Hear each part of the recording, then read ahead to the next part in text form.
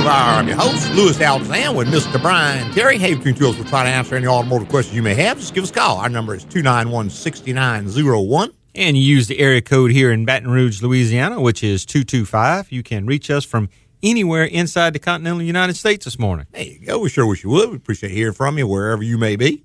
Whatever time zone you're in? Whatever, wherever, whenever. All right? Just give us a call. That works. Yeah, we try to help you out and point you in the right direction.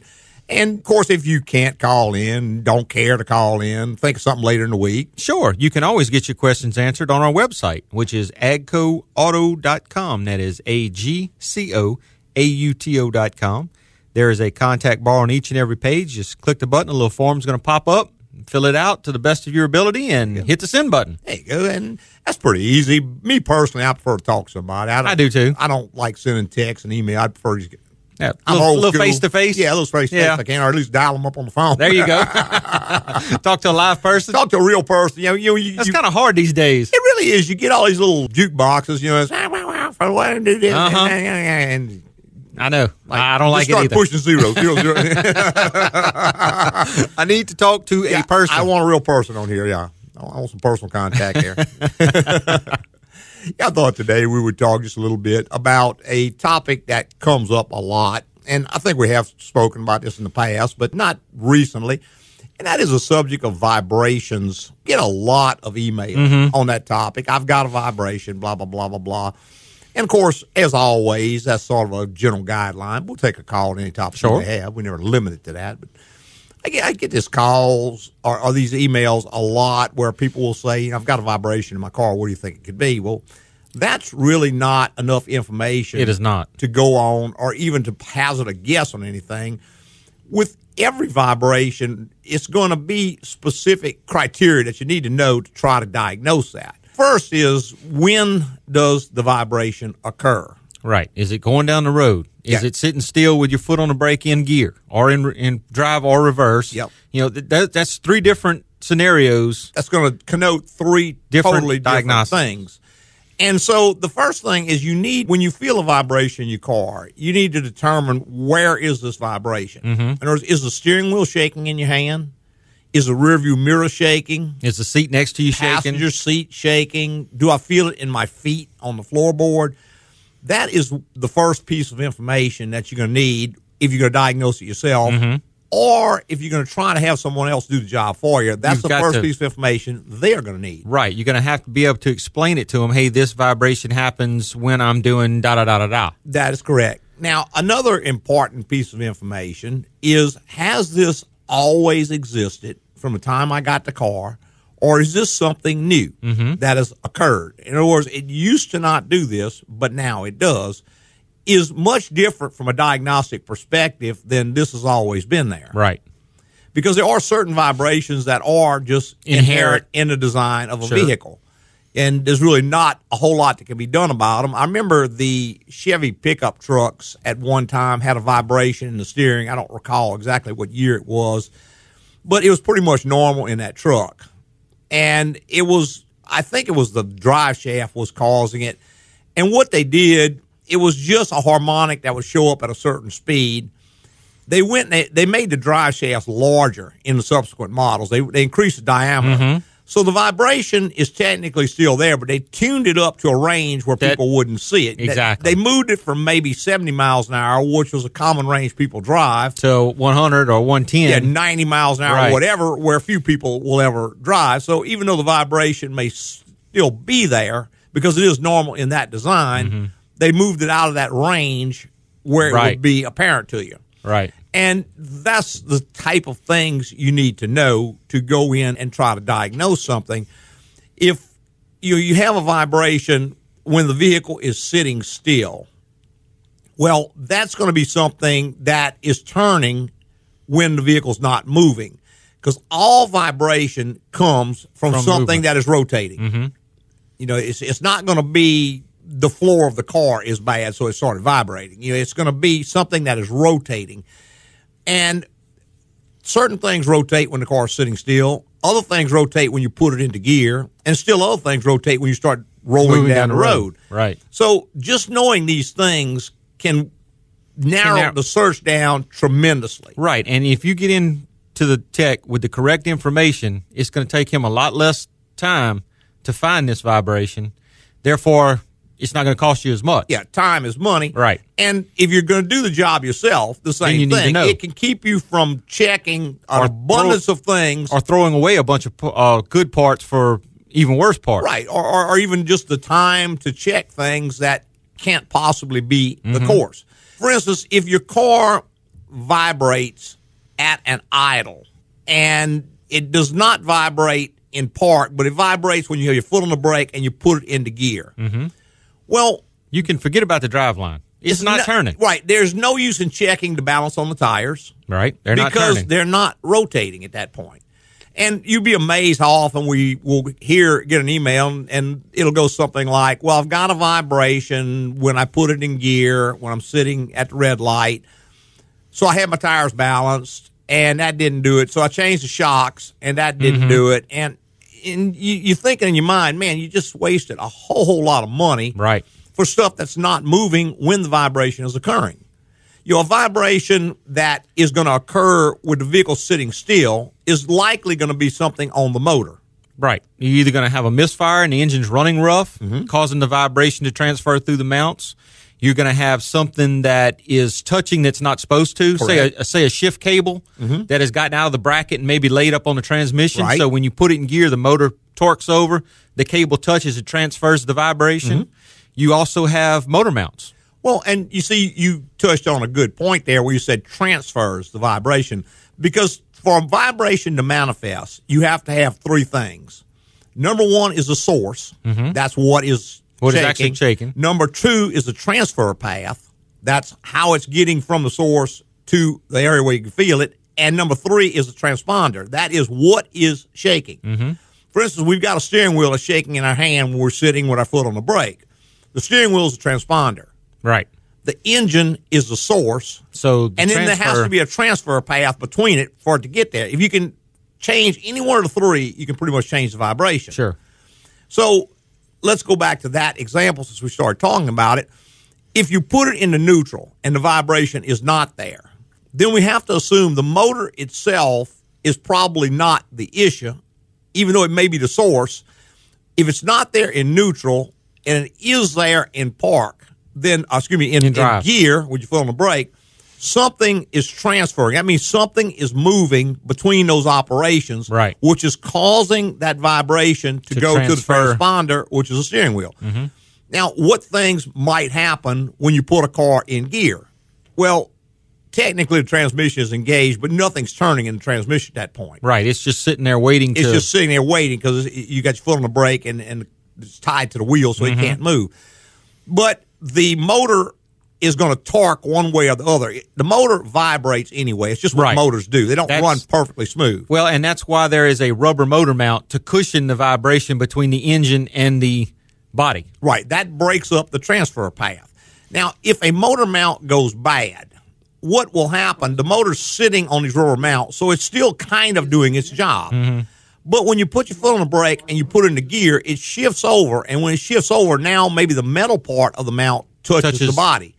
Now we have a transfer path. So now it's going to come through and the transponder is going to respond to that. So that is likely going to be something with the motor mount or motor mount kind of an issue. Correct. Now, alternatively, it could be a cable. It could be even a heater hose or something that's being pulled tight. Something is moving when you're putting it in gear. We're going to talk more about that. Let's go ahead and grab a phone call here. We've got Mark online. Good morning, Mark. Hey, good morning, guys. How you doing? Doing great, sir. Good. Kind of got a bit of a silly question for you. So my wife's got a 2008 RAV4. Okay. And when it comes to a stop and turn the engine off, leave the lights on and open the door, it emits this continuous tone to tell you that the lights are on. Okay. Now, in my Lexus, which was built 2 years before this car, I think by the same company, Automotive Corporation. Correct. Can you guess what happens if I do the exact same thing? Probably something different. It turns the light off. Yeah. All of that is based on the programming that the engineer put in. Right. The software. And, there's no rhyme or reason. It's not like an analog switch that opens or tells it this. It's just a sensor says, okay, the door is open and the lights are on. So if then do this. And so one car is going to do one thing. Another car, even of the same make and model, may do a totally different thing. Some will turn the light off. Some will sound a chime. Some do nothing. Now on my Toyota, which again, same thing, the lights will stay on for a period of time, and then they'll time out. Yeah. So if you walk away from your car, your headlights are still on. However, if I hit my remote twice, if I lock it once, the lights stay on. If I lock it twice, the lights will go out. So it makes no sense, except that this is just the way they programmed the car. Yeah, it just made me laugh. I'm thinking, is this what I would have paid the extra $10,000 for? Well, as a mechanic, it's just mind-boggling because you have to figure out, okay, is this normal for this car? How does this one operate? So the first thing you have to do when somebody complains about something is go to service data, see how it operates. Sometimes the answer is that's just the way it works. Other times there's a problem. And so it really, really, when you're working on thousands of different cars, it really, really complicates the process, because everyone, it's like, can you guys standardize this just a little bit? Yeah. I know. I don't see why you would ever want it to make this continuous noise when you could just turn the light off. Just aggravate the devil out of it. Why don't you just shut the light out? Yeah. It had to tell that buzzer to buzz. It could just easily say, hey, open the SCR and cut the lights. Exactly. And my car's built 2 years before this one. Right. So they knew how to do it. It did know how. Just that particular engineer that particular day just decided to do it a different way. Oh, no, we can't have the light go off. That's a Lexus feature. No, you've got a Toyota there. That's right. All right, guys. Well, you have a good weekend. Mark, thanks for calling, man. All right, guys. Bye-bye. Bye. Bye-bye. All right, 291-6901 is the number. If you want to be part of the Automotive Hour, we'd love to have you. That's from Mark Wadham from London, England. I'm sorry, he doesn't have an accent. We have an accent. We have an accent. Okay. We were laughing one time, emailing back and forth, and he was talking about the boot of the car. And I said, you mean the trunk? He says, well, we call it the boot. And he says something about the hood, and he calls it the bonnet. Right. I said, well, this is America, man. We invented the car. He says, well, we invented the language. There you go. Can't hardly argue with that, huh? That's right. Hey, we got to take a quick little break. We'll be right back with a whole lot more. Hey, Mike, I'm thinking about boiling some shrimp. You know where I can get a good price? Oh, yeah. I got a shrimp guy. But there's a catch. His name is Remy Labateau, and you have to go down to Lafourche Parish and meet him after midnight. Okay. He'll be behind the dumpster of an abandoned fireworks stand off Louisiana 1, and you have to buy exactly 50.3 pounds.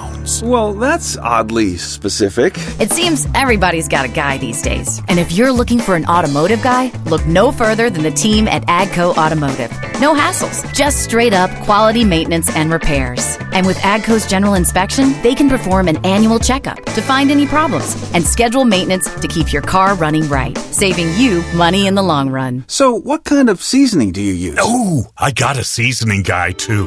How do you feel about traveling to Bangkok? Get automotive peace of mind. Schedule your general inspection today at AGCO Automotive. AGCO, it's the place to go. Hey, welcome back. Just join us, the Automotive Hour. I'm your host, Louis Altazan, with Mr. Brian Terry. If you got a question or a comment, just give us a call. Our number's 291-6901, and we're going to the lines with Enoch. Good morning, Enoch. Hey, good morning. Thanks for taking my call. You bet. Good morning. Yeah, so I'm working on a 1998 Subaru Forester right now. I'm trying to replace the inner and the outer tie rod. Okay. And I'm having a really hard time getting the inner tie rod unscrewed from the actual rack. I'm wondering if there's like a special tool or something I need to do. There are. Familiar with that? There are a number of special tools, Enoch. Now, one thing you got to be a little bit careful when you start putting force on this tie rod, you have to have something to back up, because for every reaction is an equal and opposite reaction. When you start pulling on that rack gear, you're twisting it inside that housing, which can actually damage the rack and pinion. So you want to have something like a big crescent wrench that you can put on that teeth. One side's kind of flat, the other side's kind of round. But if you can adjust it in tight, hold against that when you're turning, and it's going to prevent damaging the rack itself. Now, to answer your question, the best tool for that, it's like a big long socket that will slide over that tie rod, and it will catch the hex part of it. And then you can put your ratchet or something on the outside of that socket, and that will unscrew it. That's the best one, because you can't generally get anything right to where the... Right, because the suspension and the body's in the way. A lot of those have Loctite on them, and they're hard to get loose. Some of them, I'm not sure about the Forester because we don't work on Subarus, but I know the Fords used to have a rivet that would secure the inner tie rod to the rack shaft. Keep it from backing off. And if you didn't cut that rivet out and get that rivet out the way, then when you took the tie rod off, you would actually damage the threads where the tie rod came off. So some of them you're even going to have a set screw in them. Yeah, you're going to have to be sure there's no kind of set screw or some kind of keeper that actually holds that tie rod to the inside of the rack. And some of them just have like a little, like a flat washer that's between the rack and the tie rod. It bends over into. They all have some type of feature to keep that from backing off, because if that backs off, you're going to lose steering. Right. So they all have some type of retainer. And you have to just understand how the retaining system on that car works and open that. But be careful, because I've seen a lot of people will change the inner tie rods and end up with a rack leaking because they damages twist the that seal. gear enough and it damages the seal. Gotcha. Okay, yeah, and I did notice on the rack there, like you had said, one part is flat and the other part is round. Mm-hmm. Didn't look like a really good place. I was looking for two flats to put some sort of backup on. Yeah, right. There's not a good place. Can I just like grip it with like channel locks or something like that? I wouldn't do not. that, because that slides in and out of a seal, and if you put a burr in, it could cut the seal. So the best thing I've ever found, if you can get a big crescent wrench in there, just tighten it up as tight as you can against the flat, and that one side against the flat will hold it. Okay. But that's one of your best ways. And again, you might check with a parts store, see if they'll rent the tool. They normally come in a set with different inserts to fit the different size nuts on there. Because if you start pulling down against that rack, you can damage the seal, particularly if it's got high mileage on the car. That is more of a radial kind of a turn, so you're not pulling as hard against the seal. So it's definitely worth investing the money to rent a tool like that. I wouldn't buy one necessarily, but. Gotcha. Okay, well, thank you for that. Do you have time for another quick question? Sure, go ahead. Yeah, so I am going to be in the market for buying a truck here shortly, and a used truck, and I was just kind of wondering what your opinion would be on what you would recommend as far as the best model brand. It just depends on what you're looking for, Yeah. what you're going to do with it. Some have advantages over others. I'm a big Toyota fan. I just like the Toyotas because we don't see nearly as many problems with them. Either the Tacoma or the Tundra are both a pretty good pick, although a Tundra is huge. It's like driving a 2500 yeah, series. it's a big truck. So, if you're considering that, you might want to go drive one or borrow one from a friend or whatever before you decide to buy it, because it is a big truck. Of the domestic models, I would probably go with GM. They're not without problems, but they seem to have less problems than the other two. Gotcha. Okay. Well, thank you. I really appreciate your show, and I enjoy the music, too. Thank you. Where are you calling from? You not? I'm coming from Dallas. Oh, okay. Wow. Very good. Well, you're a local guy. All right. Well, thank you very much. Thank All right, you. you're welcome. Bye-bye. Bye-bye. See if we can catch another quick call here. We've got Glenn online. Good morning, Glenn. Good morning, Lewis and Brian. This is Glenn from Los Angeles. Yes, I'm sir. a local guy. Yes, sir. There you go. I love your show. I listen on podcast every edition. My daughter has a 2005 Pontiac Vibe, which is basically the exact same thing as a Toyota Matrix. Yes, My very daughter's similar. 28 years old. I suggested to her recently replacing the radiator in the car since it's 15 years old and had never been replaced. Wow. So I went out and bought a radiator. I'm proud to say my daughter replaced it herself. Wow. With Good. supervision. She's really into doing automotive repair and maintenance. I just walked her through the steps. Very good. She cleaned all the cooling system, drained all the old fluid, changed the thermostat, did a complete cooling system service while we were in there, put the new radiator in. Everything worked fine. The old radiator was not showing any symptoms. There was no leaking or overheating. But when we took it out and looked at it, as you can imagine, it was shot. The fins were all corroded. The center portion of it was all blocked with dirt and debris from the road. My question is this. We obviously waited too long, 15 years, to replace this. What is your recommended time span for how long you should go with a radiator before you just replace it, regardless of whether it's showing symptoms or not? I started looking at around 10 years, pretty much. If I just had to have, I've seen a handful of them fail at Earlier? 8 years, but Mm-hmm. not a whole lot. Almost none of them make it much past there.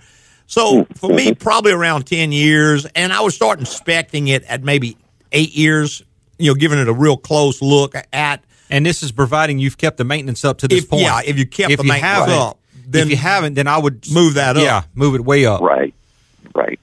But But, yeah, you do get to a point of diminished return. It's sort of like the hard drive on a computer. It's not that if it's going to fail, it's a matter of when it's going to fail. And radiator's the same way. Radiator's the same way. It depends a lot, too, on the way you drive it. If you're just kind of putting around town and a failure is not too big of a deal because you just pull over to the side, walk home, get your other car, that's one thing. If you're on the road with this thing, then again, you got to move it up some. I drive generally 75 miles every time I drive my car one way because I work in Baton Rouge and I live in New Orleans. So, it's a 75-mile commute on interstate all the way. It would be catastrophic for me to break down. So I changed my radiator out at 10 years.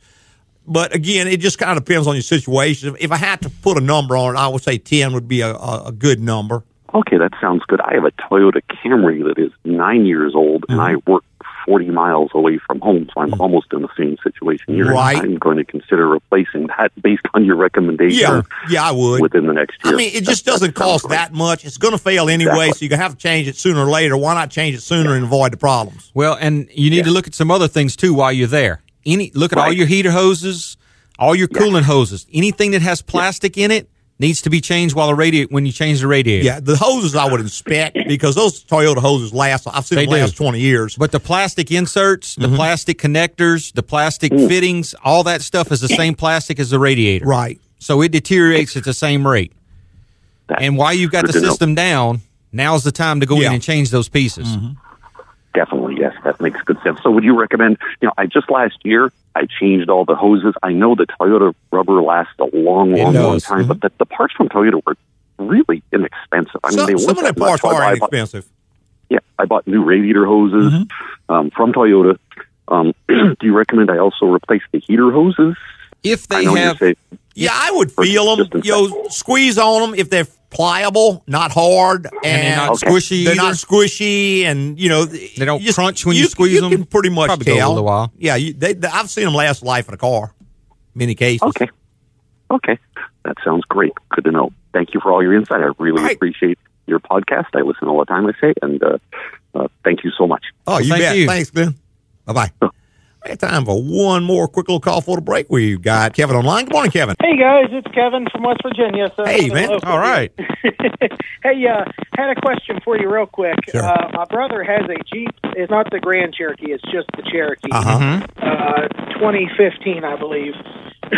And he told me that his heater, the blower fan, I guess, quit working altogether.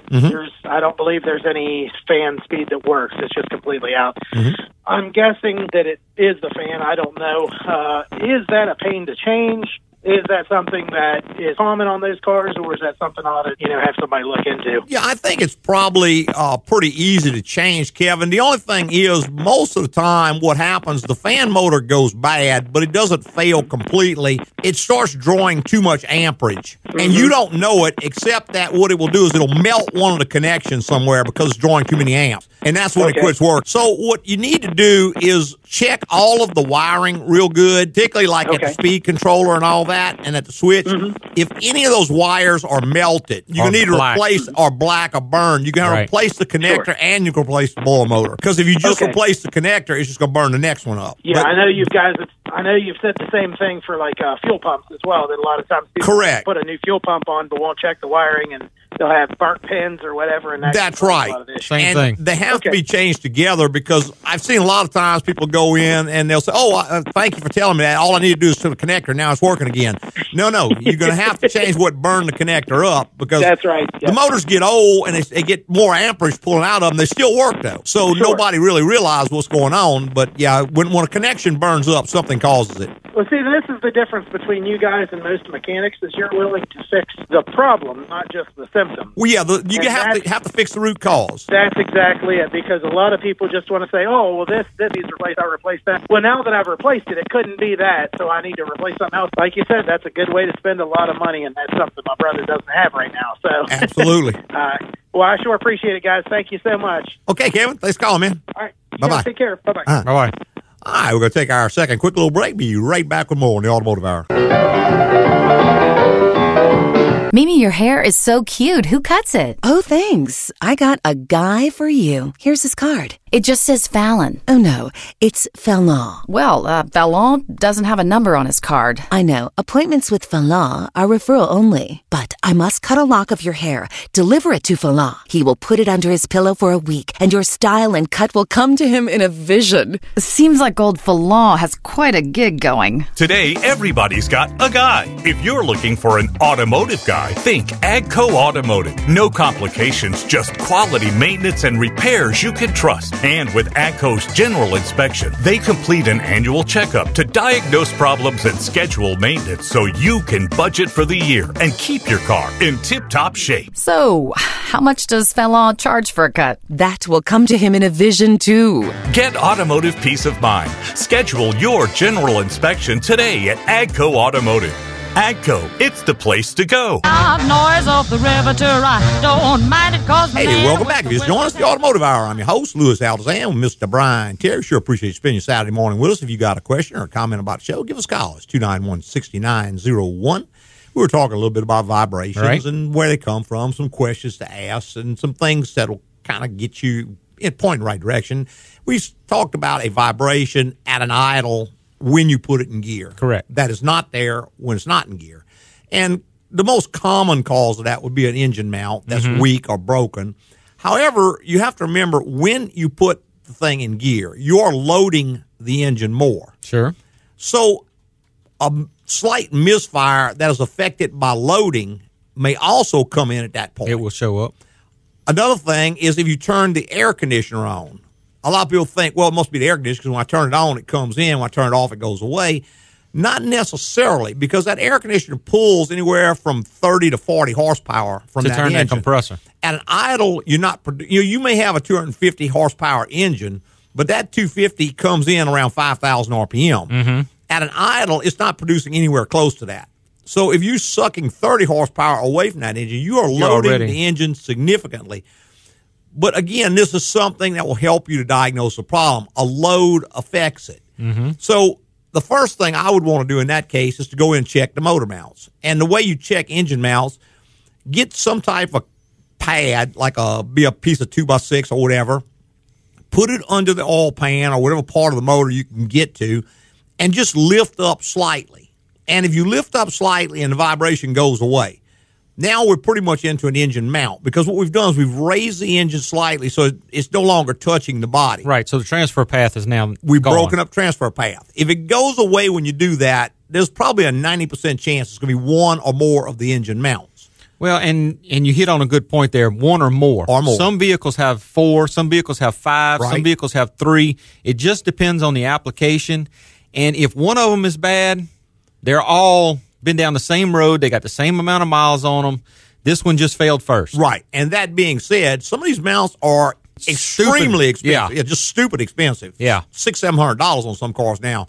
So in that case, if you can get by just changing one of them, you might want to consider that rather than just changing them all. But as you said, if it's a high mileage vehicle, the mounts aren't too expensive. It is generally always better to change them all at the same time because they all work together. Exactly. One new one is going to put more strain on that new one because the other ones are weak. They're not doing their share of the job. So it's one of those things, like most things in life, you just kind of got to balance it out. Costs against potential problem. Now, also, where you have something like a V8 or a V6 engine where there's two mounts side by side, I would always change those in pairs. Most definitely. You know, on like your inline, your transverse mounted engines, there'll be mounts all over the place. Like you said, 3, 4, 5 mounts. Depending on how it is. Those you can kind of get by a little bit because certain mounts take a lot more loading. But on, say, a V8 Chevrolet, like in a pickup truck, which is one of the things with common motor mount problems, the labor to get to one is a lot. And the labor to get to the second one when you're there is not that much. Not as much. Not nearly as much. But if you have to come back, yes, then the labor goes way out of sight. Well, not only that, but if you put one mount there, you're going to really stress the other mount. And you're going to stress the new mount because it's trying to control that entire engine. The other side's not doing its share. It may end up breaking again, in which case you end up doing the whole job again. Right. Or tear up the transmission mount. Well, that is correct. And so it's one of those deals where you kind of got to I guess, weigh out yeah, if I got 160,000 miles, the mounts are $100 each. Ain't no question. They all get changed.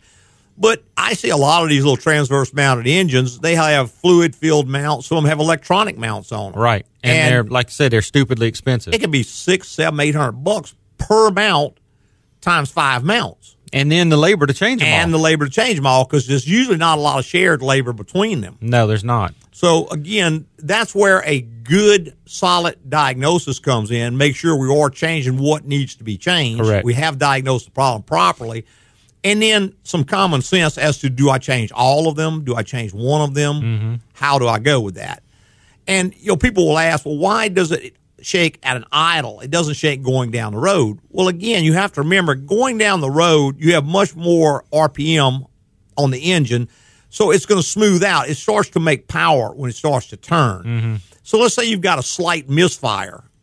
It's going to show up under load, but it may not show up going down the road. Right. Same thing with an engine mount. That engine's going to torque over, but it's kind of leveling out as you go down the road, so you may not feel it going down the road. Well, and you've got so many other things going on at that time when you're going down the road that you may not feel it. That's right. That's right. And, again, speed is going to affect the vibration. It may just drone out at a certain speed. Right. Another thing with that is these are all things that with the vehicle sitting still. Correct. And with the motor running. If, let's say, it vibrates all the time the motor's running, and you don't have to put it in gear, that you put it in gear, it doesn't affect it at all. Or you put the air conditioner on, that does not affect it at all. Well, now we have to start looking at the engine. What is it on this engine that's vibrating enough to be transferring through good motor mounts and all that? So now we start looking for misfires and these kinds of things.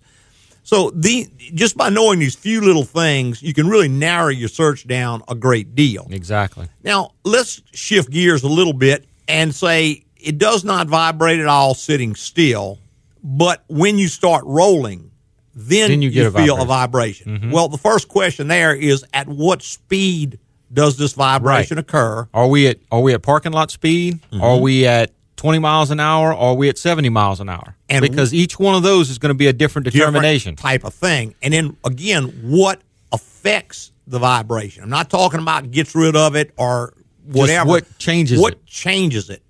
For instance, if I have a vibration, it's in my steering wheel, it's in the parking lot rolling slow, say 10 miles an hour. Mm-hmm. And it's a fairly significant wobble back and forth. Right. I put it in neutral and let it roll at the same speed, and it's still there. Well, then you got to look at something that is still rolling that same still turning when the motor, because the motor has returned idle when I put it in neutral. It's just coasting. So at most of the time, that's going to be something like a bad tire. Or a bent rim. Or a bent wheel. A separated tire or a wheel that's bent bad enough to where it can actually cause the whole thing to wobble. Now, when you get up some speed, it'll just kind of start bouncing. And it'll kind of level out. It will level out. At a certain speed. You have a buzz still in there, but it won't be the same wobble back and forth. That's an extremely dangerous vibration. Because if a tire is doing that, it's very likely going to fail on you, and it's going to fail on you at the worst possible time. Sure, usually at speed. Yeah, that's right. Hey, we're going to take a last little quick break. We'll be right back with a whole lot more.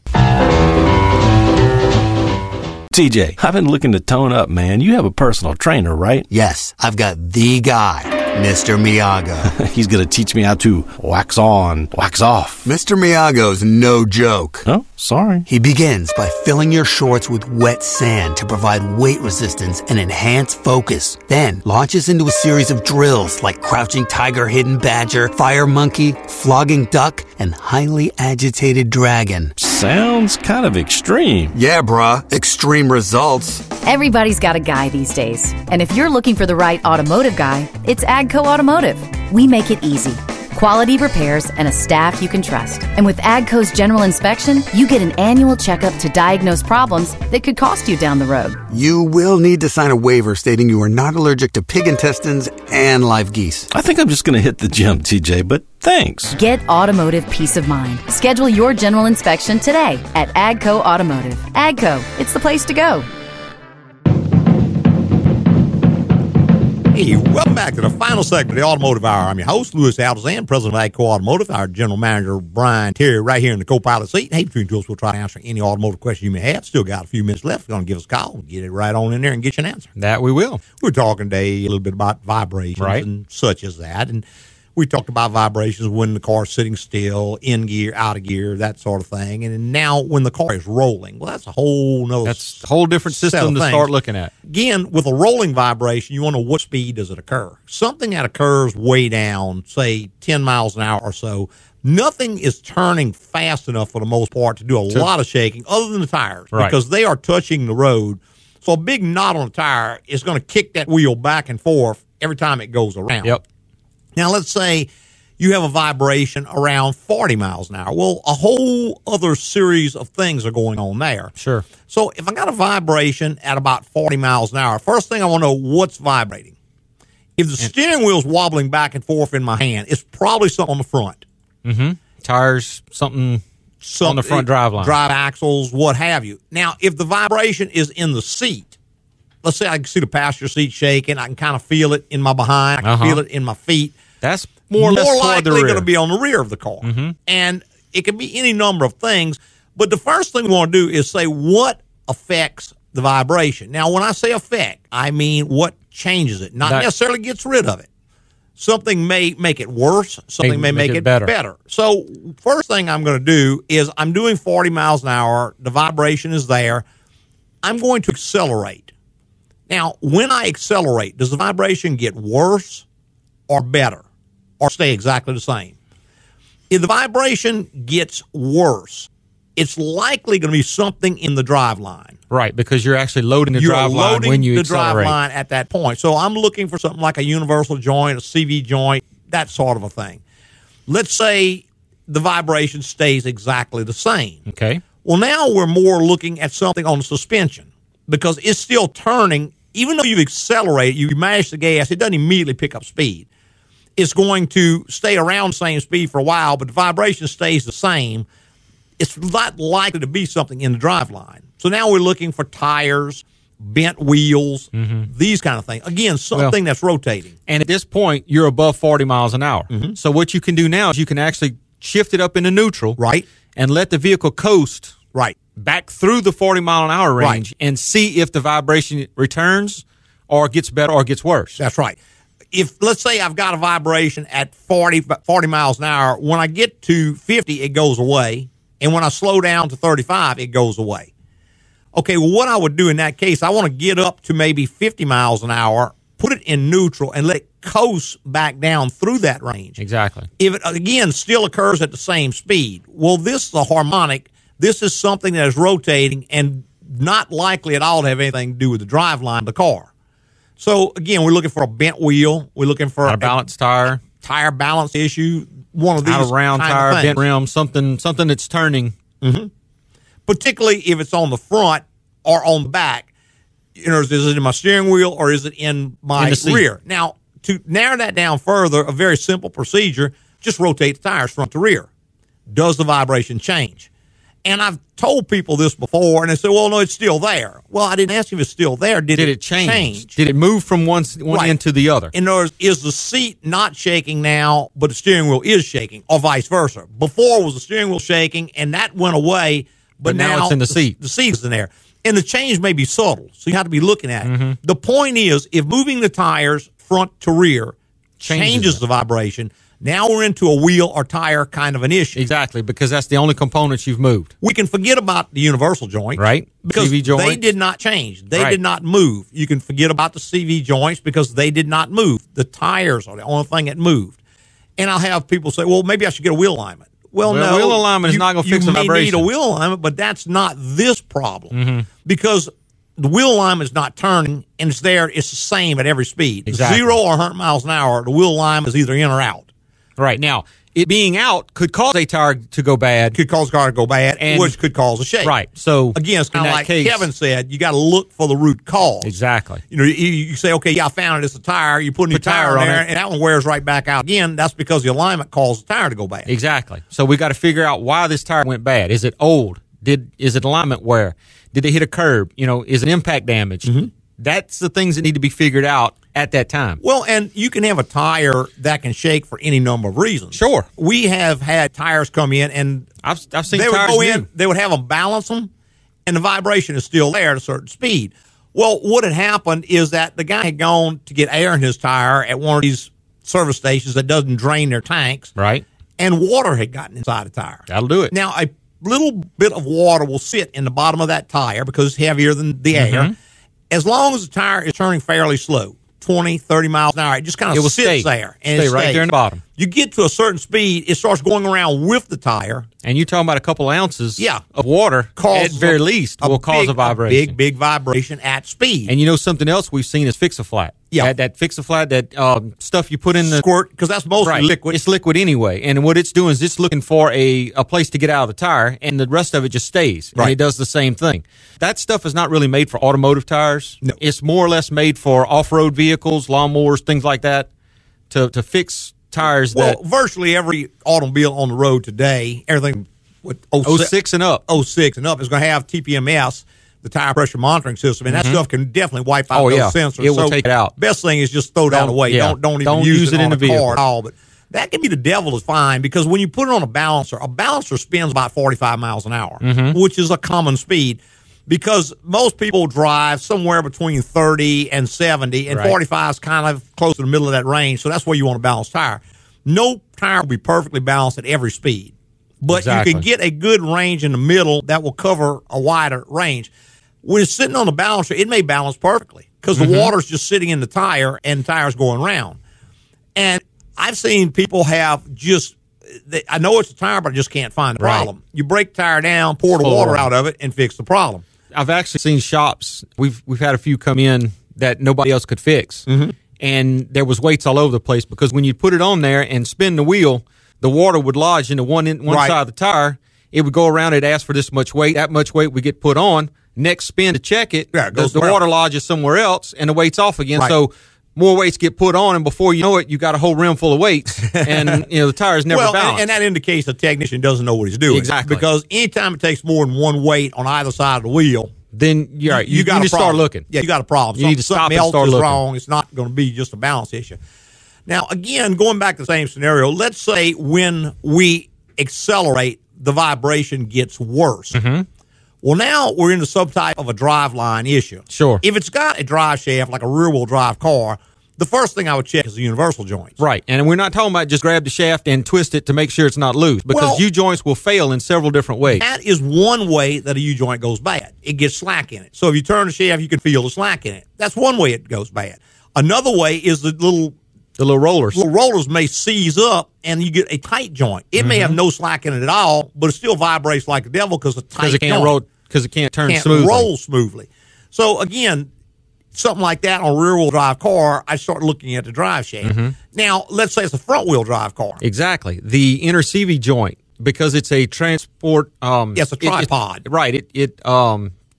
plunge joint. Thank you. It moves in and out, and it tends to wear little grooves in a certain spot inside that house. Because that's where it rides. That's where it rides most of the time. When you accelerate, it just kind of pops into those grooves. It throws it off center, so then you start to get a vibration. The second you let off, it kind of swings back where it was, and the vibration goes away. Now, if you accelerate and the vibration gets much worse, you let off, it gets much better. That's not going to be a tire balance issue. No, it's not. The tire didn't suddenly rebalance itself. It's not going to be a bent wheel. The wheel didn't get straight all of a sudden. So that's we're looking for some type of a drive line kind of an issue. Exactly. Now, you got to be a little bit careful, because if you tip into the acceleration and you get a vibration, that can also be a transmission issue, and it can also be an engine running problem. Right. Because a subtle engine miss can feel very, very much like a misfire. And that fools a lot of people, including a lot of shops. Yeah, I've seen good mechanics fooled by that. We're going to talk more about that next week. We're just about out of time, so we're going to start winding on up, getting ready to get on out of here. I'd like to thank our podcasters for listening this week and every week. Tell your friends, go to your favorite broadcast or rebroadcast service, find a written review, and fill it out for us, please. We sure appreciate it when you do that. It moves us up in the rankings. Also makes us feel real good about what we're doing. If you just can't find a place to rank us there, you can always go to Google. Google in the name of our company, which is AGCO Automotive, and you can put a Google review. That'll kind of help us out just the same. That works. Hey, preceding was opinion based on our experience in the automotive industry. Have a great weekend.